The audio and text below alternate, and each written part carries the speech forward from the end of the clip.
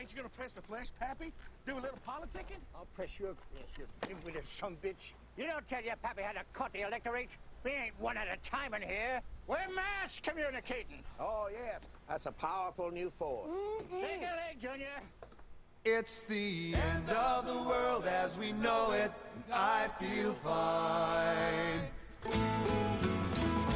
That's the way it starts with an earthquake, birds, snakes, and aeroplanes. Yeah, Lenny Bruce is not afraid.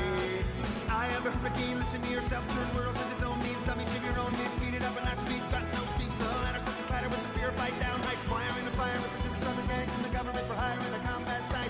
Listen wasn't coming in a hurry with the furies breathing down your neck. Team reporters grab the Trump, hit the ground, look at that low plane, fine, then overflow, population corner, blue, but it'll lose, see yourself in every several worlds in your own need, listen to your heart, tell me that the rich are in the reverend with the right, you patriotic, slam like right, I'm feeling pretty psyched, it's the end of the world as we know it, it's the end of the world as we know it, it's the end of the world as we know it, and I feel fine. TV hour, look at born now, session return, listen to yourself, journal, a committee, uniform, a book, burn, about 11, every morning, escalating, not a moment, incinerate, not a motor, but I can't step down, what you feel, crush, up, all this means, no fear, cavalier, renegade, steer clear, turn them in of lies, you offer the solution, but not from the alternative, and I decline, it's the end of the world as we know it, it's the end of the world as we know it, it's the end of the world as we know it, and I feel fine.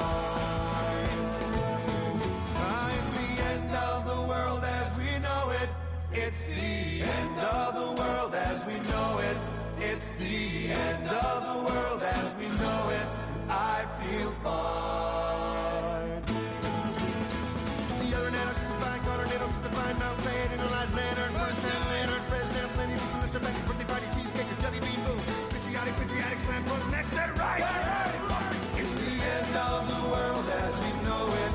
It's the end of the world as we know it. It's the end of the world as we know it. I feel fine. Oh, it's the end of the world as we know it. It's the end of the world as we know it. It's the end of the world as we know it. And I feel fine.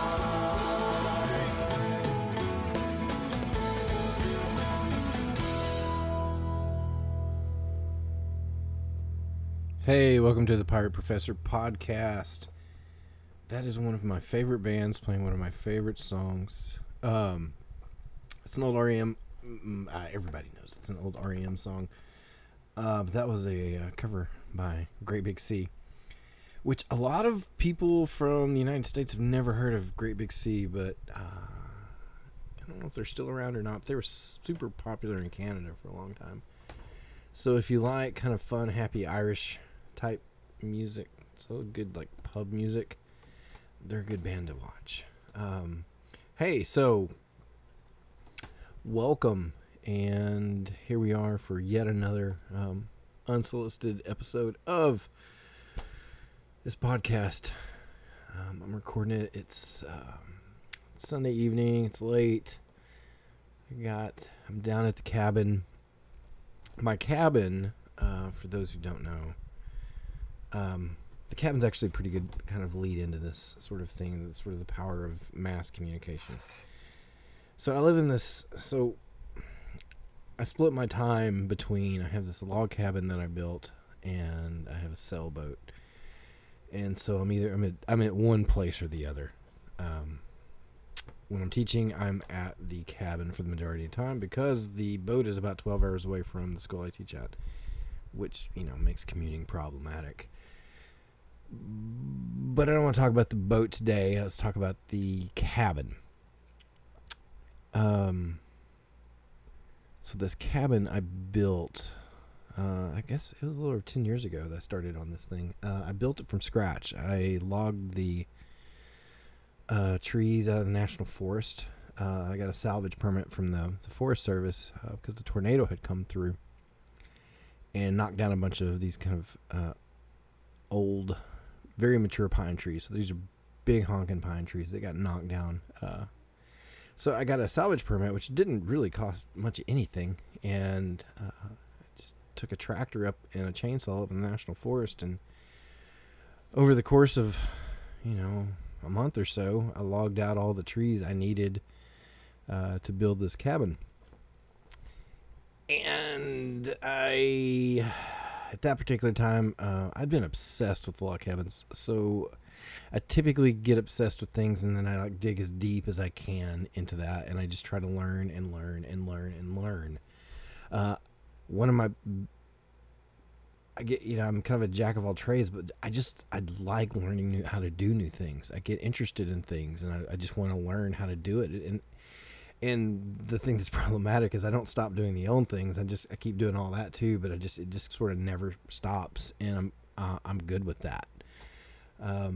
But I started doing some YouTube videos with that, and I was just kind of documenting sort of the thing that I was doing, and I was recording it and just kind of doing the basic stuff, taking photos, whatnot, just like a lot of people do with their phones and stuff today. Well, at that point in time, I had a sawmill. I don't have it anymore. I sold it a couple of years ago when I bought the boat because I didn't need it anymore. But I had this Wood-Mizer sawmill, and so I made this video. I made a couple of videos, and I just sent it to Wood-Mizer and said, "Hey, I'm doing this thing. I don't know if you guys would be interested in that, but I kind of feature your product in there. No big deal." It's kind of one of these sort of emails that you don't really expect to go anywhere. And I got an email back, and they're like, "Hey, great. Yeah, just, once you, make something, send us a link to it, and, we'll post it on our Facebook page." And I'm like, "Great." And so, that's kind of all it was. And so I made this video.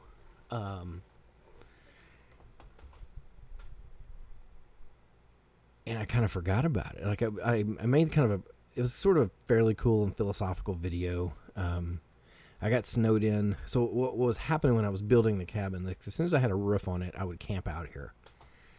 Like I didn't have heat. I didn't have anything. I would just pile a bunch of blankets on an air mattress, and I would just sleep out here on the weekends. That way I didn't have to drive back and forth to my other house. And, but I got snowed in. And so I just like, screw it. I can't really do anything, but I can, I'll shoot a video while I'm out here. And I shot the video, and I just took some, other stuff that I'd shot, and I kind of made this sort of cool little video. It wasn't, I didn't think it was that awesome, but it was, it was solid. And I sent it to him, sort of forgot about it, and didn't really go back and look at it. I wasn't a YouTuber. It was just sort of a casual thing for my own account. And then I had my phone rang one day. This is my cell phone, and it was a number from Iowa. And at that particular point in time, my phone wasn't blowing up with a bunch of scam calls, trying to ask me if I want to talk to them about my consolidating my student loans or whatever the scam of the week is. And there was this guy from Iowa, and he was like, "Hey, I just want you to know that I took your advice.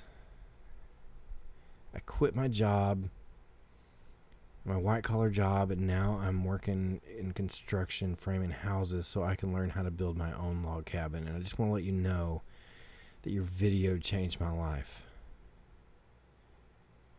And I just sat there on the phone going, "What the hell's going on here?" And so I had this conversation with him because he had some questions. And they're sort of basic logistical questions about building a cabin. So, I shared some knowledge that I had and said, these are the things I dealt with. These are some things you might want to consider. And we went on our way, hung up the phone, never heard from the guy again. But after that phone call, I was like, what's going on? And he saw my video. And this is probably about a month after I, talked to Wood-Mizer. And I went and looked at that video, and it had like 20,000 views. Now, that's a lot of effing views, especially for, 10 years ago. And I'm like, what is this? And so it was this sort of touch of viral. And then I was watching it. It was getting like 1,000 views a day. And it just kept going. It kept going. So I was like, screw this. I'm just going to keep making some more. And so I kept, I made like 3 or 4 videos.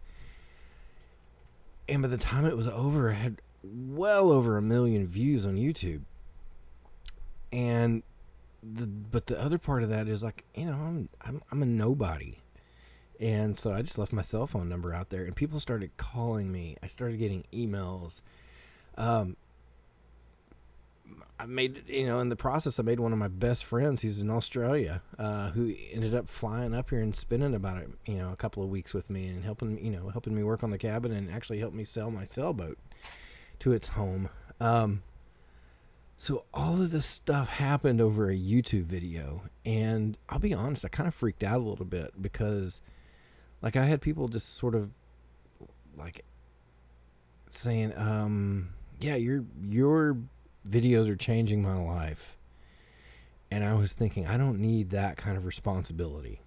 And then, some other, I was monetized, so I was making actually a little bit of money from it. That was the other thing. I went and checked my Google account, and I was, Google owed me like $1,000 in revenue from the YouTube videos, and then I was just like, holy shit, I can actually like do this.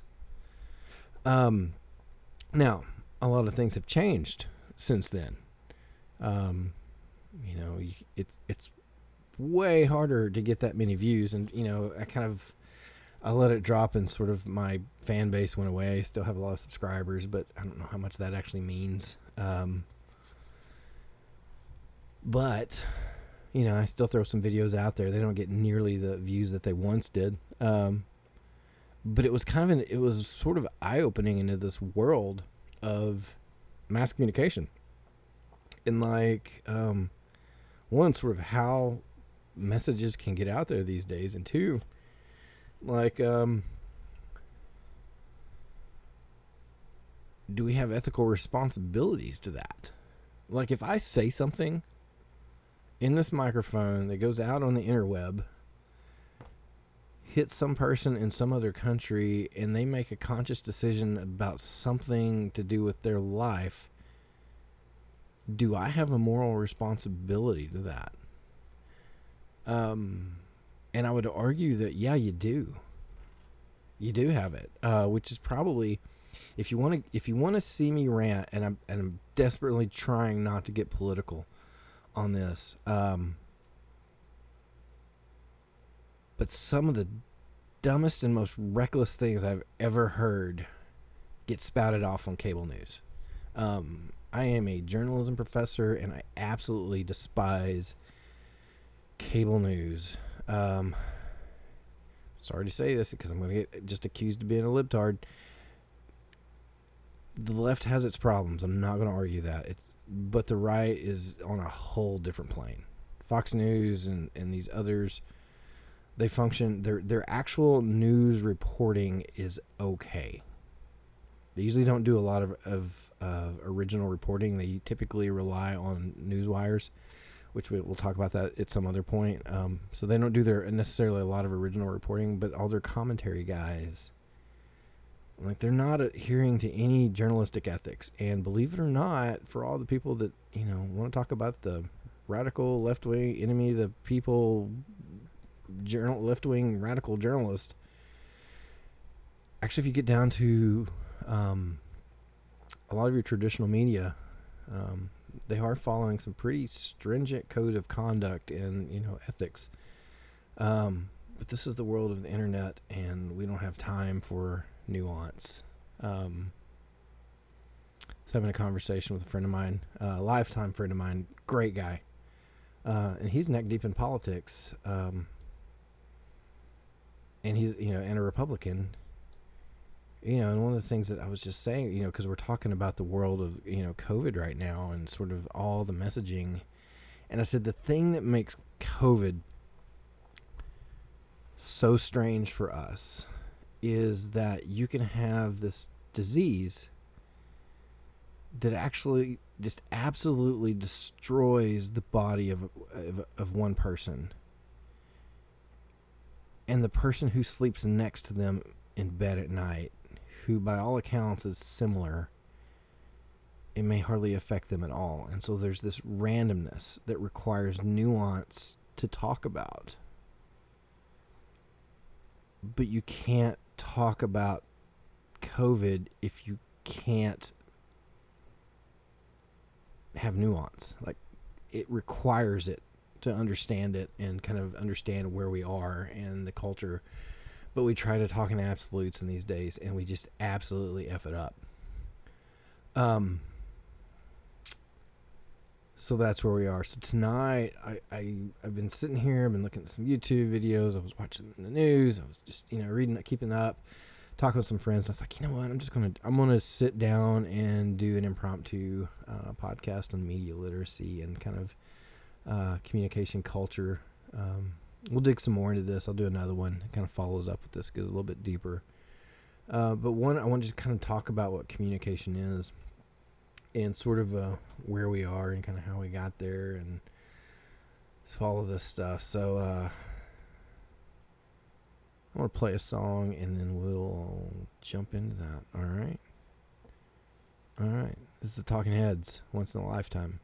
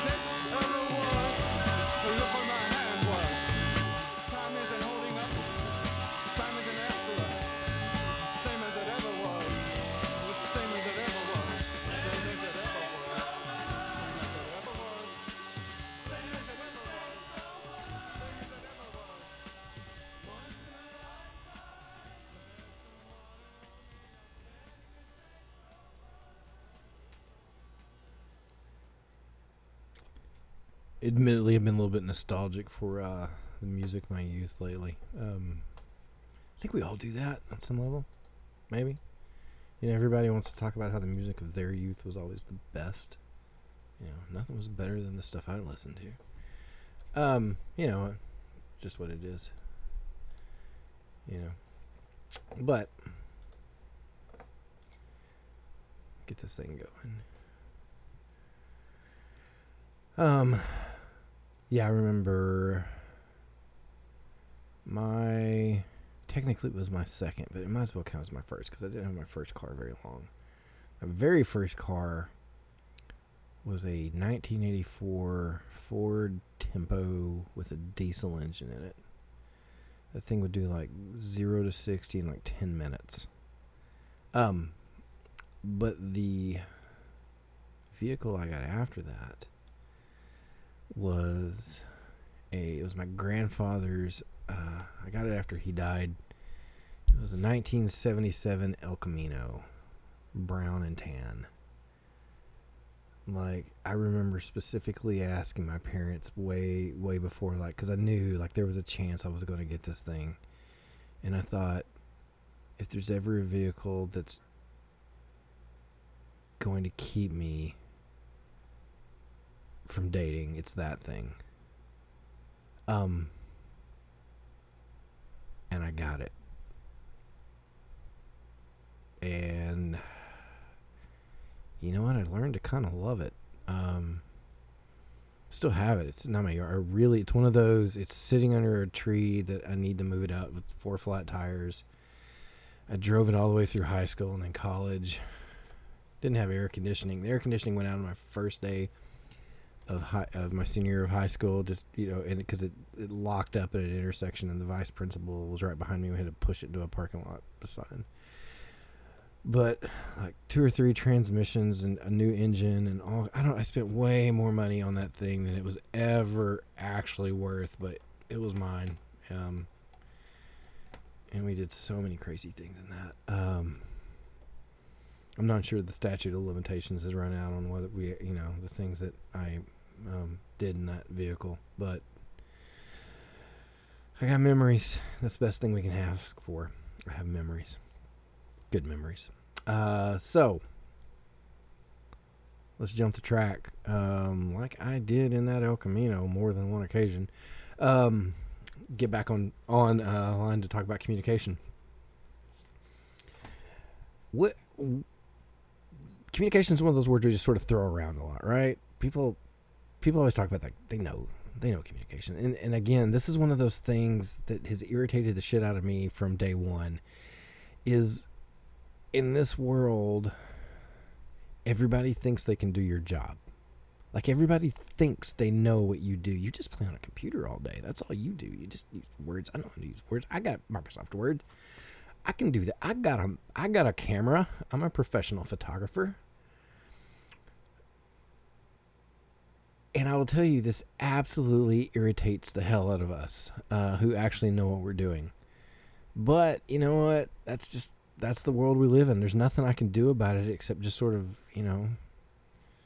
deal with it. So I'm just going to endure it. I'm going to bitch a little bit about it, but I'm going to endure it. And so here we are. Let's talk about communication. What actually is it?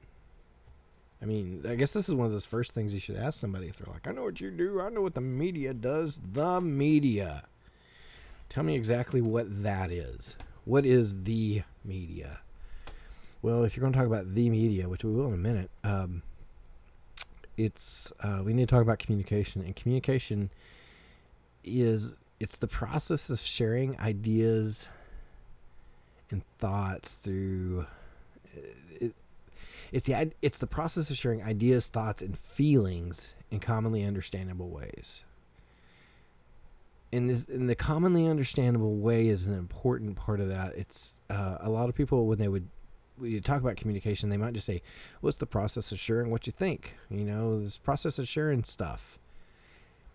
But to do it correctly, you have to do it in commonly understandable ways. You have to you have to be able to share this stuff in a way that the person who's your audience or the people who are your audience are actually going to understand. They're going to relate to this thing. You're going to be able to strike some sort of chord with them. And so that's what we do. The golden rule of communication is know thy audience. The second rule, that's my rule, is you reach people where they are and not where you want them to be. And I think this is where a lot of people screw up. And especially when I've gone and done consulting for companies, like they have a very strong idea of what it is that they want to say. And they also typically have a very strong idea of how they want to say it. But the problem is the majority of the time they're actually just talking, they're preaching to the choir. They're trying to talk to themselves. And those aren't the people they really need to reach. And we do this, people do this all the time. And they're like, I don't understand why people aren't getting what I'm saying. And it's because you're talking to yourself. You're not talking to them. Like you're talking in a way that relates to you. And what you really should be doing is talking in a way that relates to them. So this is the process. And when we think about commonly understandable ways, if you want to get, really blunt with it, is if you try to talk to someone in English who only speaks Spanish, you're going to do a shitty job of communicating with them, right? Because they don't understand what you're saying. Even if you do talk louder. It doesn't help. So the way we need to think about this is think in the terms of a sender and a receiver. Think about, like, picture in your mind you're at a concert and there's just two people in the concert. There's one person on stage and there's one person in the audience. Or maybe let's just back that up. Let's simplify this even more. There's just two people sitting in a room together. And they're sitting in chairs, about 6 feet apart, because they're properly socially distancing. And they're talking to each other. They're both using words and sending them to each other. So you have person A and person B. Person A says something to person B. Now, person A is the sender, person B is the receiver in that scenario. If we were in a classroom right now, I'd draw you a really cute cartoon. But we're not, so you're just going to have to work with me on this. So when person A says something to person B, the question is, are they communicating? Well, truthfully, you don't know. Because if person B is just sitting there with a blank stare on their face, person A really, this is where we'll get into nonverbal stuff, but they don't really know, are they actually hearing what I'm saying? Are they understanding what I'm saying? So for communication to be actual communication, it's something that's got to be reciprocal. It's got to be reciprocal in nature. And so it's got to bounce back. It's got to have what we would call feedback. If you're going back to the sort of the concert thing, feedback is, a guy, everybody walks up and you hear that screeching sound in the microphone. That's feedback, because sound goes in the microphone, goes through an amplifier, goes out the speaker, but the speaker's loud enough that the noise coming out of the speaker gets picked up by the microphone, and then it just gets sent back through and then amplified again, and it does it 1,000,000 times in a second, and then suddenly it just turns into this horrific screeching sound, which you're all familiar with and is a trope in every movie when someone walks up to a microphone and tries to talk. Feedback. So for communication to be communication, you got to have feedback. So like in this scenario right now, I'm sitting in a room by myself. There's nobody around me. I'm just talking. It's technically not communication. I'm sending information back, but until like you guys comment, tell me I suck, ask a question, like until that process happens, I don't know that anything's actually been accomplished. Like we have technically not communicated. So we want to communicate. So the other thing is to add insult to injury. We're also doing this thing, it's called encoding and decoding. Because the words we use are really only just a portion of how we actually communicate with each other. And this is when we talk, especially in the context of like interpersonal communication, which is communication between people. This is where it gets tricky, and this is also where we start talking about different mediums like text messaging. Kind of suck, actually, because there's so much information that doesn't get conveyed. We try to do that at least at some point this time through emojis and other things where we try to say, hey, I'm being sarcastic, don't take me too seriously, whatever it is. And so we're constantly encoding and decoding messages. So person A and person B are sitting in a room, and let's just say, for the sake of argument, because almost every human being I know has been in this scenario. Let's say the person A and person B are a couple. Let's say it's a boyfriend and a girlfriend.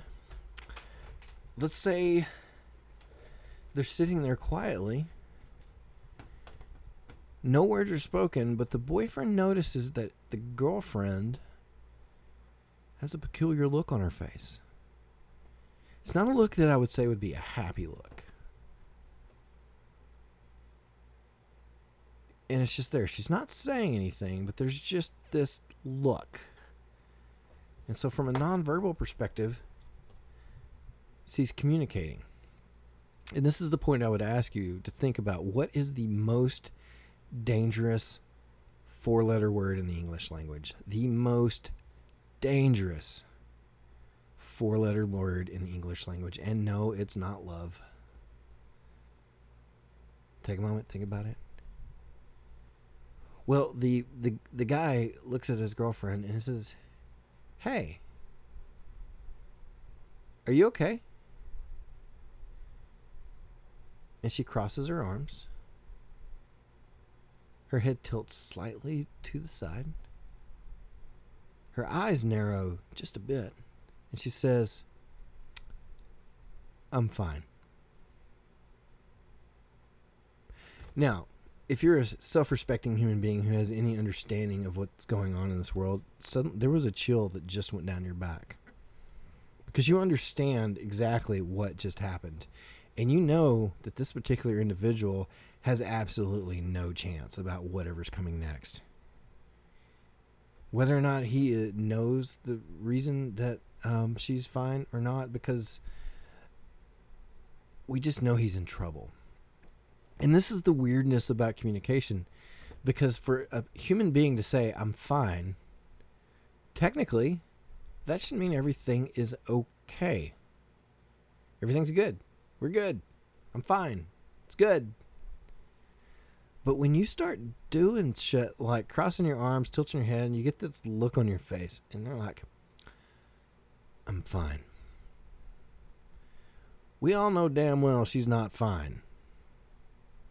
And so the question becomes sort of like, then why didn't you just say so? Like, if you're not okay, why are you not saying you're okay? These are the mysteries of being a human being.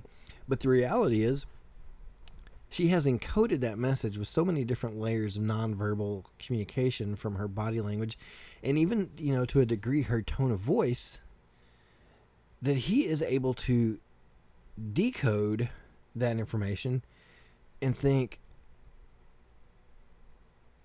I need to find an escape plan right now. I need to find a way to get out of whatever it is that I'm currently in, because this isn't going to end well. Now, to compound that, we also deal with this thing called noise. And we all can think of noise as actual noise. Like if I tried to go outside and record something, like when I'm on my boat, there was a lot of times I wanted to record something, but like, I'm not kidding. Like the moment you bring something out and you want to record, somebody's going to crank up a jackhammer, or some dude with loud exhaust is going to drive by and rev his engine. Like that's just going to happen. So there's actual physical noise. But there's this other kind of noise. This noise is, I would consider it psychological noise. This is the noise that gets in the way of you hearing things like, because you're hungry and you really want lunch, or you're really anxious about something. So something's going on in your life and your brain is over on that thing. And so you're really focused on that. Or the person with you has got some sort of thing that just throws you off. Maybe they've got a big piece of spinach in their teeth. Something. And they're trying to talk to you, but all you're doing is staring at that thing in their teeth. Like whatever this is, these things become noise, and what these do is interrupt like the free flow of this communication. It created a distraction, either a psychological distraction or an actual auditory distraction. And so we have to overcome those things. The other thing is just like, if you're like, consider this right now, we're in the middle of a presidential election. Like one of the things that each candidate is desperately trying to do as far as their campaign is like, how do I communicate a message to people who may not necessarily like me? So if you're Trump or Biden, your job right now is to try to get votes from the other side. And you're trying to get votes from people who may not necessarily care that much for you. So your job at that point is to reach them where they are. And you're thinking about like, what communication strategy can I use to connect with that person so they'll relate to me? Because what typically happens is we have this sort of knee-jerk responses. The moment I realize that you're not on my side, because we're in this sort of very tribal scenario right now, the moment I know that you're not playing with my team, I want to just go ahead and shut you down. Like there's nothing that you can say that has any relevance to me. And on top of that, I believe that you're probably lying to me. Like this is what we do, right? And this is also one of the pieces of armor that we'll put up against, on our own team, our own tribe. They're like, whatever you do, don't listen to those other people because they're going to lie to you. Think about that. Think about how many times a political party has insinuated that somebody is lying to their people. Like, I'm telling you the truth, but everyone else is lying. So from one standpoint, you're trying to get through that. The other standpoint, you're trying to defend against it.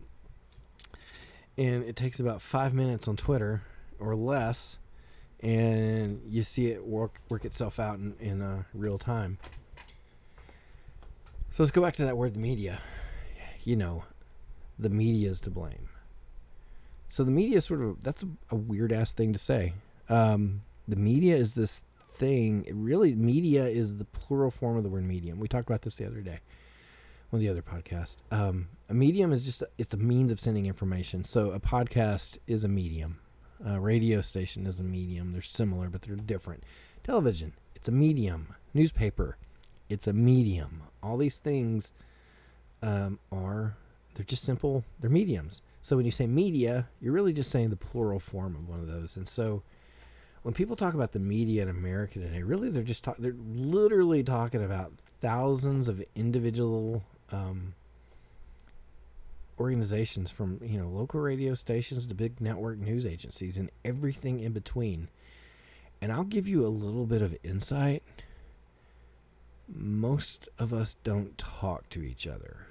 So when you talk about great big media conspiracies, yeah, it's not happening. Like we can get into similarities of people who get into the business, but as far as like collectively we're all getting together and planning something, no. Mostly the local reporters are just trying to get their crap done by deadline at the end of the day and move on with their life and go out for, hopefully to get free Wi-Fi at Starbucks and something to drink. And that's about as far as it goes.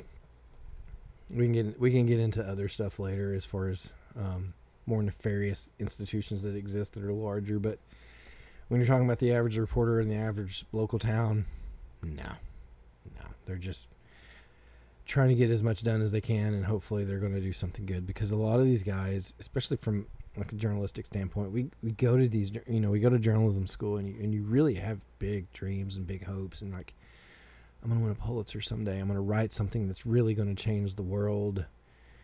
And then you realize you're sort of covering some sort of local bullshit story that you just don't care about. But, that's the job. And sometimes you don't get to spend as much time on the stuff that you want to do, and you have to spend too much time on the stuff you don't want to do. And, there we are. That's just where it is. So when we moved to, though, from like the local radio station, the local newspaper, local TV station, whatever, but you get into something larger, something that maybe have like a statewide appeal, or even, I guess, context of the web, we're moving into what we'd call mass media, mass communication. We're not just one at a time in here, we're mass communicating. And this is the process of shared meaning between the mass media and their audiences. Now, this is the world, especially like the what we call the greatest generation and the baby boomers. This is the world that they grew up in as far as newspapers and broadcast news. Both of those groups read the newspapers. Both of them watched, Walter Cronkite, as far as, getting their news. This was mass communication, but when they were reading the paper or watching the national news, they weren't necessarily able to respond to the person giving that information. What did happen, though, is there was the sort of unified voice of information that was getting out to everyone. That's one of the primary differences between that period of media and this one. Mostly, if you watch the three big news, the broadcast networks, ABC, CBS, and NBC, they primarily, they told the news as straight as they could, and that was a point of pride for these guys. And the same with a lot of the newspapers. They didn't. The point of a nightly anchor is they don't want you to know whatever their political persuasion is. They don't want you to know if they're a Democrat or Republican.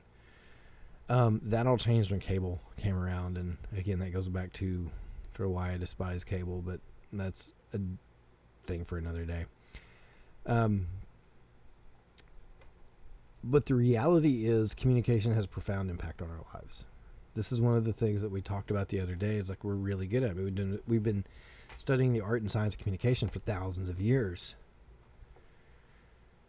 And at least according to James Carey, this is a theorist in the 70s, he's like, communication is a symbolic process where reality is produced, maintained, repaired, and transformed. Now, I want you to think about that. Let me say that again.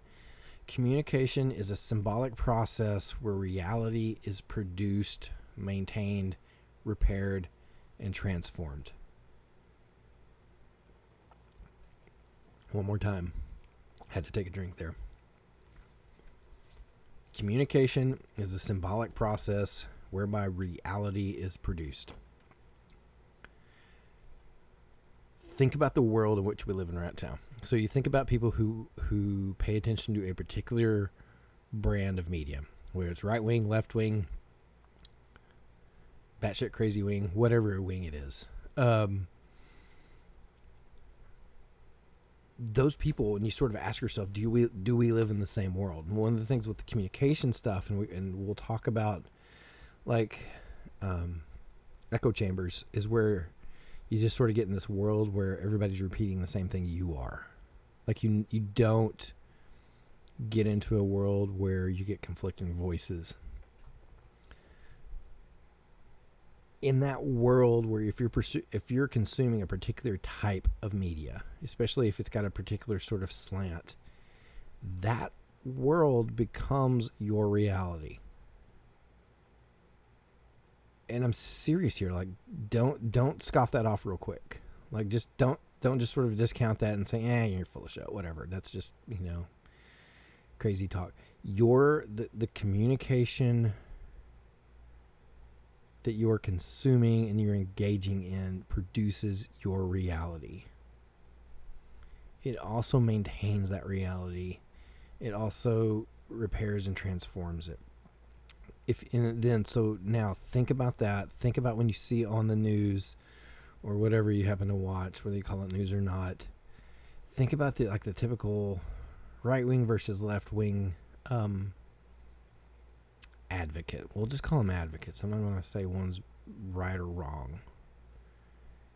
What is abundantly clear is these people are true believers in whatever it is that they think they're whatever cause it is they think they're serving. And what's also clear is they're only getting one side of the story. And that's typically by design. And so you end up with people that live side by side. You know, you literally live next door to somebody, and they view the world in an entirely different lens than you do. And we can get into all kinds of different ways that can manifest itself. But when they're looking out at their window and looking at the world, they're seeing a different world than you do. And with our modern communication is in the way that messaging is tailor-made for us. The stuff that gets sent to your phone is not the same that gets sent to your neighbor's phone. Algorithms and artificial intelligence are better at knowing what we want than we are. And the problem with always getting what you want is you don't always get what you need. But they reward the things that we want, and that's what we get, and that creates our own particular reality. And as a result of that, our communication will define our culture. And our culture is the learned behavior of members of a given social group. It's the culture is the behavior of our tribe. Culture is a thing that we learn. We're not born with it. It's a thing that we learn, and we have these little concentric circles of our own tribe, and they get further and further out. And at least in the world that we live in right now, you know, the closer someone is to the center of that circle, the closer they are to us. At least when we're talking about tribalism, the further they get away from our circle, the more likely we are to look at them with a level of suspicion. And so this is one of the sort of the interesting things that I found about right now. It's like, I have people I know I will sit, I'll drink a beer with, I'll laugh and have a good time with and talk. And we are on a personal, sitting in the same room together, have a great time. And then I can see the stuff that they will post online, and we have absolutely nothing in common in there. Like it's in many cases, it's disheartening. And I'm like, how is this person someone I like? And then from that standpoint, it sort of becomes, but the reality is I do like them. And so we start to have to kind of figure out where is our tribe and where is our own dissonance coming from within all that stuff. Turns out we have different tribes, and sometimes those tribes vary. We can have somebody that's in our tribe as long as we're sitting in the same room, and they're in the opposing tribe if they're, sitting in a chat room somewhere or on social media. Which is kind of it's screwed up. It's kind of screwed up. And so, but kind of the other part of that is, how's our culture define our behavior? Think about that. How does our culture define and regulate our behavior? What is it that we do, that we don't even think about? Like, how far apart do you stand? Like, when you're talking to somebody, like, what are your social norms? Did you grow up in the South? Are you one of those people who say, yes, ma'am? No, ma'am. Are you somebody who opens doors for other people? Do you interject when they're or do you when they're talking, or do you wait till they're finished? Do you give hugs? Do you not give hugs? What kind of stuff do you do? Here's a good one for guys. Guys, I want you to do this. Find somebody that you trust. Somewhat. It's more fun if you have two complete strangers do this, and you've got somebody who can maintain order. This is what I would normally do in class. I would just take two random guys out of the classroom, and I would have them stand on opposite sides of the room, and then face each other. No big deal. They're just on the opposite side of the rooms. They're facing each other. And then I'll tell them to do something, and this is the moment you can immediately see things get awkward. I say, I want you two to make eye contact and not break eye contact. And so they do it. And things start to get awkward really fast. And so they sit, and you can start seeing them like nervous tics start kicking. They get a little fidgety. They don't want to hold. The thing is, they do not want to maintain eye contact. So, and as the instigator of this nonsense, I have to be there and like, hey, you're going to do this. I don't really give a shit. If you don't want to, you're going to do it. I'm the professor and this is a dictatorship and you're just going to do it. So they do it, and we sit there and they watch. And then and then once they finally sort of settle in, okay, we're okay with this. It's like, all right, now I want you to take 2 steps forward toward each other. I need you to close the gap. And the class usually starts giggling a little bit because everybody feels the tension and nobody really knows what to do with it. And, and it's just glorious to watch all this awkwardness. And then there's this progression where they get, I just make them get closer and closer and closer. And then finally I'm just like, I need you to touch the tips of your toes together and maintain eye contact at the same time. And it's really interesting to see how far people can bend backwards while their toes are touching. Like, it's how far can you lean back and still stay upright? And I'll be honest, for me personally, it's hilarious. Anybody who's going to be a teacher or especially in a college level, you've got to have just a certain level of sadism built into you to enjoy that.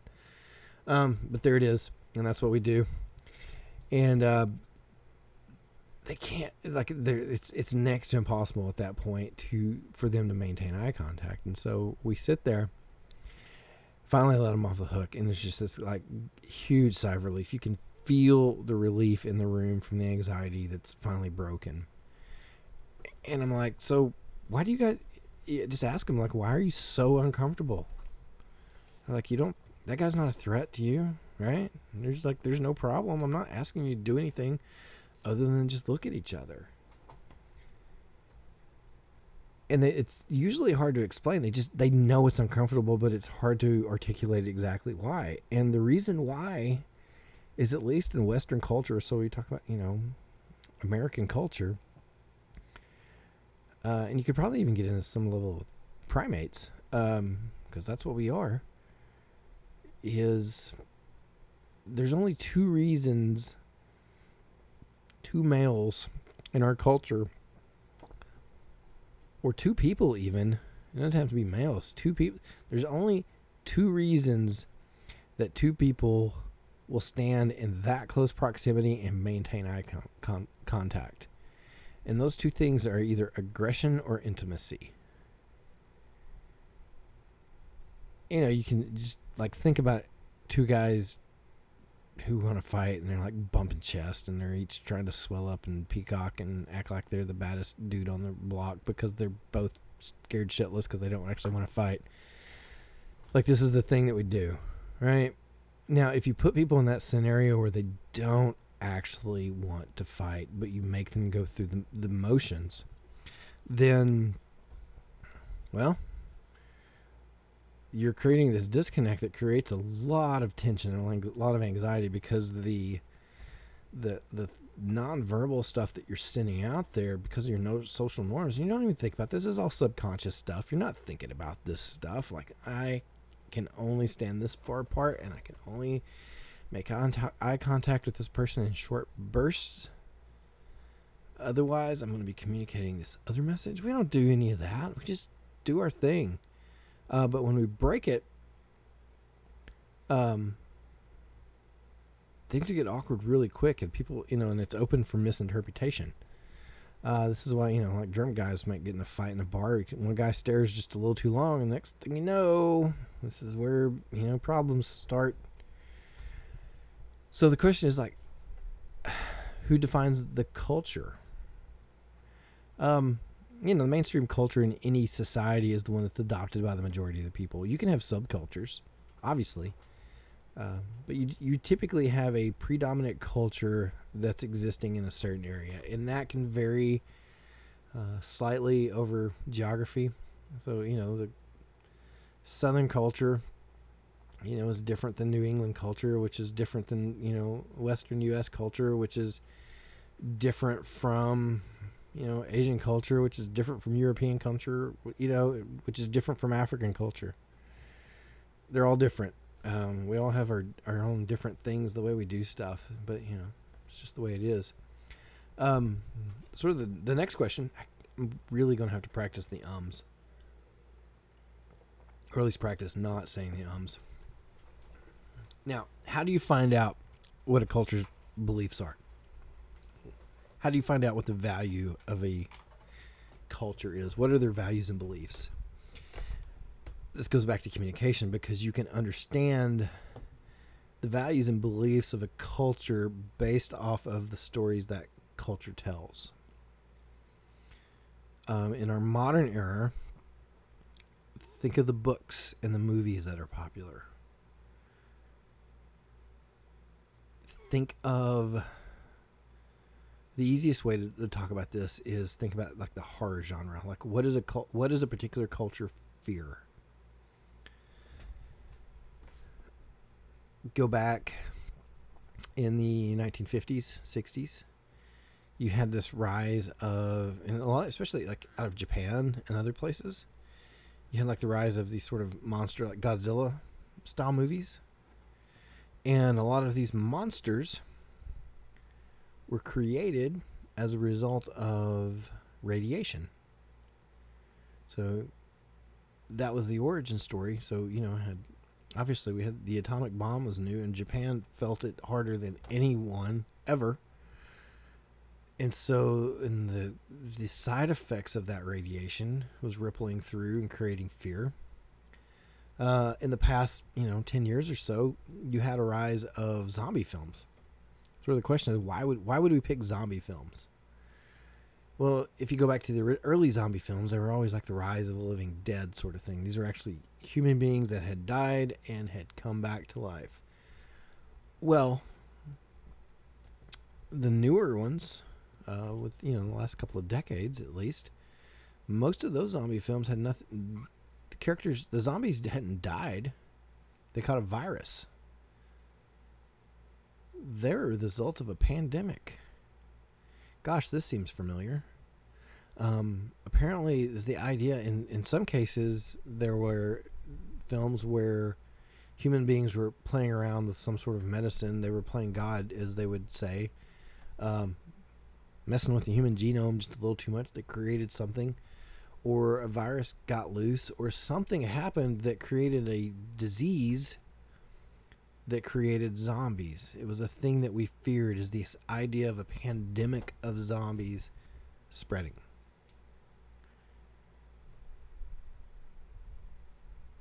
Apparently that's a thing we fear. And that's a thing that in 1,000 years from now, somebody can come back and look at the stories that we're telling. We may embrace them now, and we may laugh at, Zombieland.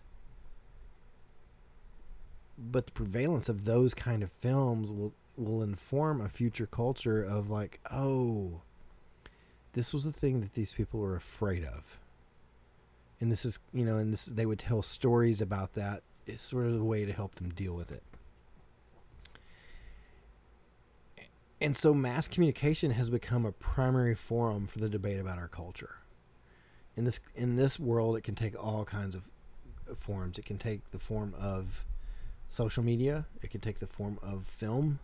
Take the form of kind of more traditional media.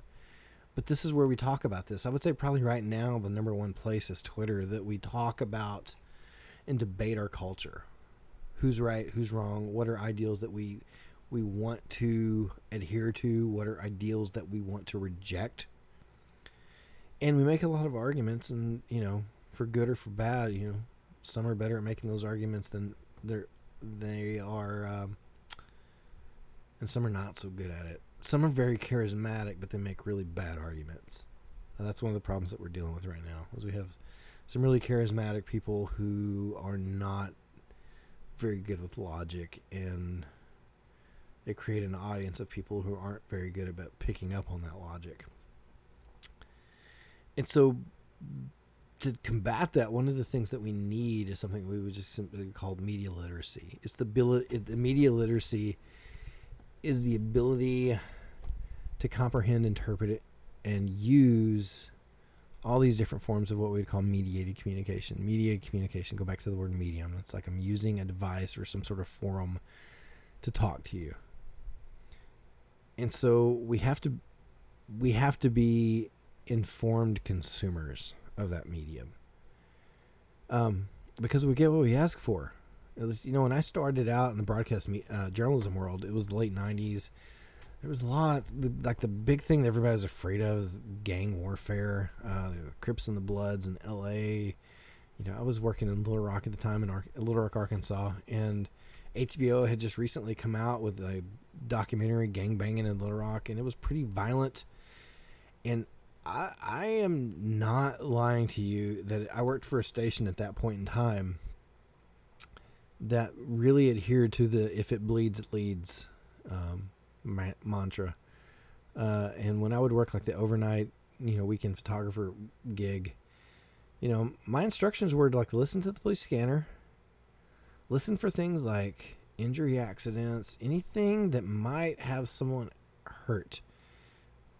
More specifically, someone bleeding. And if I could find a homicide, which were way too common, and if I could get a body bag, all the better. That was my job. I didn't like that job very much, I'll be honest. I didn't get into journalism to start chasing police cars. But we get what we ask for. And the problem is in our modern media environment that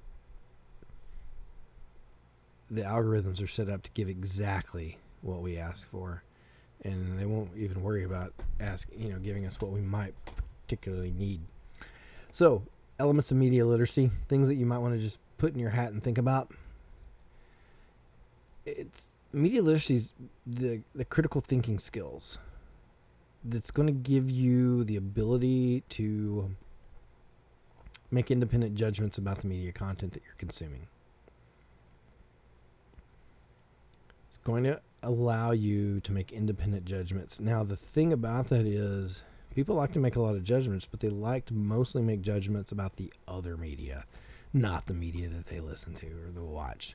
They're confident that the stuff that they like is perfect. It's the other people's stuff that's problematic. It's always CNN, or it's always Fox. It's always the other. Whoever, depending on who you're talking to, it's always the other. My stuff is perfect. My stuff is without fault. They may have a thing every now and then, but, I really believe that they're trying to tell me the truth. Maybe. One of the other things you need to know is understanding of the process and the influencers behind mass communication.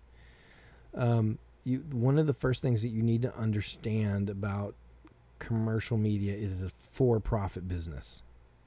You may have journalists who are strong in their ideals and truly believe in the things that they're telling you, but you may have a company behind them that's primarily looking for clicks and likes and views and ratings and all of these other things and papers sold because they want to sell advertising, and the more people that they can get looking at their thing, the more money they can get on advertising. And the better they are at developing a certain type of audience that they can advertise more effectively to, again, the more that they can raise the price of their advertising. Everybody makes money. So you really need to have an understanding of kind of like what's going on behind it. You need to understand not just what you're getting at face value, but what's the machine working behind that. And the other thing is you need to have an awareness of the impact that this media has got on not just you, but media at large. One of the hard things for me right now is the fact that I understand what's going on and I can see it happening in real time. Like, I know a lot of journalists that drink a lot already. their alcohol consumption's gone up because there's just nothing. They just have to, it's like they're watching a train wreck in slow motion and there's nothing they can do about it. But from a consumer standpoint, you really need to start kind of looking to see, well, what kind of impact media has. Like, how is the media that you consume affecting your personal life? And if you're just really flippant and say, it doesn't affect me at all, I'm going to go ahead and call bullshit on you, because there's a reason you drive the vehicle that you drive. There's a reason you have the shoes that you have. There's a reason that you see the things that you see. Media affects you whether you realize it or not. It affects me, and I even know what's going on. So God only knows what it's doing to people who don't have a clue what's going on. So, and it's one of the most important things you can do is just start paying attention to, like, what decisions am I making? What views am I holding? Primarily based on the media that I'm consuming. And then you need to, if you've got that, you start having to ask yourself questions like why you're seeing a particular message and what's the motivation behind it. Like, why are they sending me this stuff? Like, Facebook kind of got a little weird recently with me. And you can, with social media, I know with Facebook, you can look to kind of see why they're sending you the ad that they're sending you. But there was this period of time recently in the last few weeks that I started getting these ads for Kevlar vests and private jets. Like I know pilots. I have conversations with pilots, so I hang out with some of the boat people I know are also pilots. So I'm in the world of these people. I also used to be a cop, and I'm also a teacher, so I can see where Kevlar can come into that. But it was one of those, is like, do you think do you think I work for the CIA? Am I suddenly James Bond? I don't know about that. I don't know what it is you think that I'm doing, but I'm willing to consider it. So start asking yourself why you're seeing a particular message. Why are you getting a particular kind of ad? And also start understanding that, you know, the person next to you is probably getting something different. And you also need to kind of think about the idea that the media content as a text that provides insight to your culture in your life. Like, think about the things that you and your friends are consuming from a media standpoint. And then start thinking about not only how it affects you personally, but how does it affect you all collectively? What are your conversations that are emulating from, that are coming out of the sort of messaging you're getting? Because chances are, you know, I'm from the rural South, so you got a bunch of good old boys drive pickup trucks. You know, we're good old, you know, we're fairly typically sort of Republican-minded, libertarian-ish. Whatever happens to be, you know, you grew up on a farm, you do whatever, you grow up in that world. You know, there's a good chance that you're all getting a very similar sort of messaging that's directed specifically for you for very specific reasons. And then you have to ask yourself sort of like, why are they choosing to send this message to me?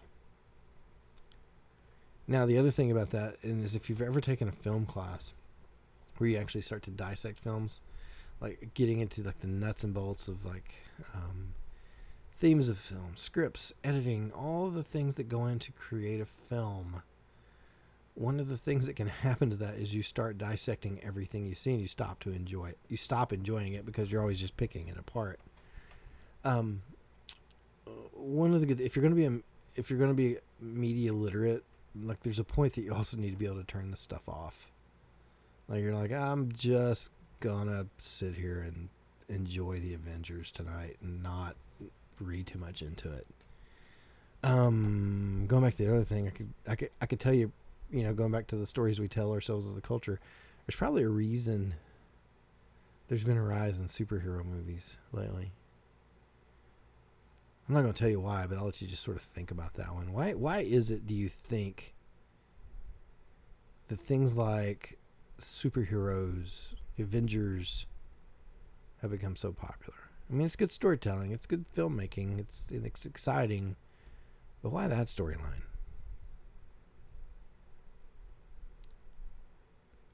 Also, you know, if you're going to do this, especially if you're going to do this for a living, you know, not only learn how to, like, understand good stories, but also learn how to tell them yourself. That's a good thing. Learn how to, especially if you're a parent, learn how to tell your kid good stories. And then I guess there's also this, what I was talking about at the very beginning, there's this sort of ethical and moral understanding, or moral obligation that you have if you're a media practitioner. Like, I feel a deep sense of responsibility to give you good information. Part of that is, what I do for a living. I don't want to lie to you, no matter who says what. And I would say that most journalists don't want to lie to you, partially because our reputation is on the line. We may also, though, have to be this point that we're not going to sugarcoat stuff. But that's just sort of the world that we live in right now. But we have to be ethical and moral. We have to have these ethical and moral obligations as media practitioners to tell people, get into truth. Truth's something kind of tricky. We'll get into that, though. A few other things. If you're going to go into this world, like, you need to make some effort to understand content, and to pay attention to the noise. Like, again, if you're just talking about communicating, if you're sitting at work talking to a customer who's a little cranky, I don't know, for those who may work in where you deal with the general public and you've got a cranky customer, try to learn how to filter out the noise. Try to learn how to communicate with someone who may be highly emotional. And by highly emotional, I mean cranky. And how you can take that information and not amplify that information, or that attitude. Filter out that noise, and then kind of more consider, like, what's my ultimate objective with all this. Also, and this is probably one of the most important things, and this is one of the things that almost no one does, is you have to have a strong respect for the power of the media messages on you. And this is what we call this thing. We have this thing called the third person effect. And the third person effect essentially says, you know what, I get that media can really impact and influence people. Like, it can influence average people. The media can really change the way an average person thinks. The problem is, most of us don't consider ourselves average. You think, you know what, I know that guy over there is probably influenced, but I'm not. I'm not influenced by this stuff. You are. You definitely are. Like I said, I do this for a living, and I know good and well that I am. And if I'm as self-aware of it and it affects me, then I know good and well that the person who's never thought about this for a moment in their life is definitely guilty. For your social media folks, the ability to distinguish emotional from reasoned reactions and responding to content and act accordingly. I don't know how many times I've gotten pissed off. I've made a post, and you do everything you can to make sure it right. And the first thing, somebody comes out and just immediately tells you that you're biased.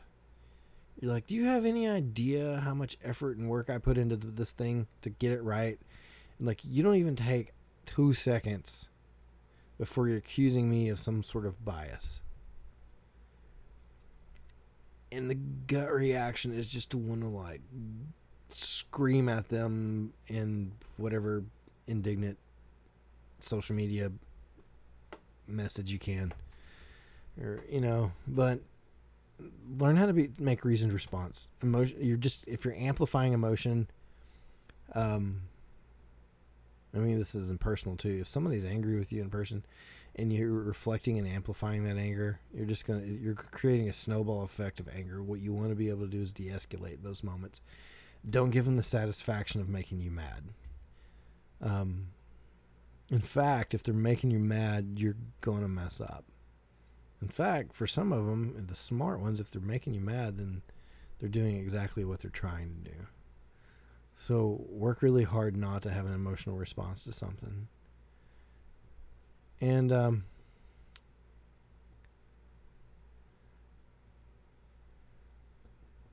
finally, just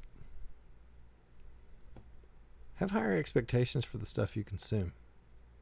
Like, I don't care if you are, whatever your persuasion is as far as from a political standpoint or whatever it is that you think you want, you should hold your primary source to the highest standard.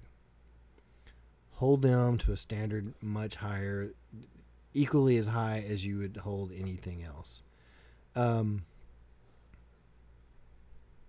Just simply because you should.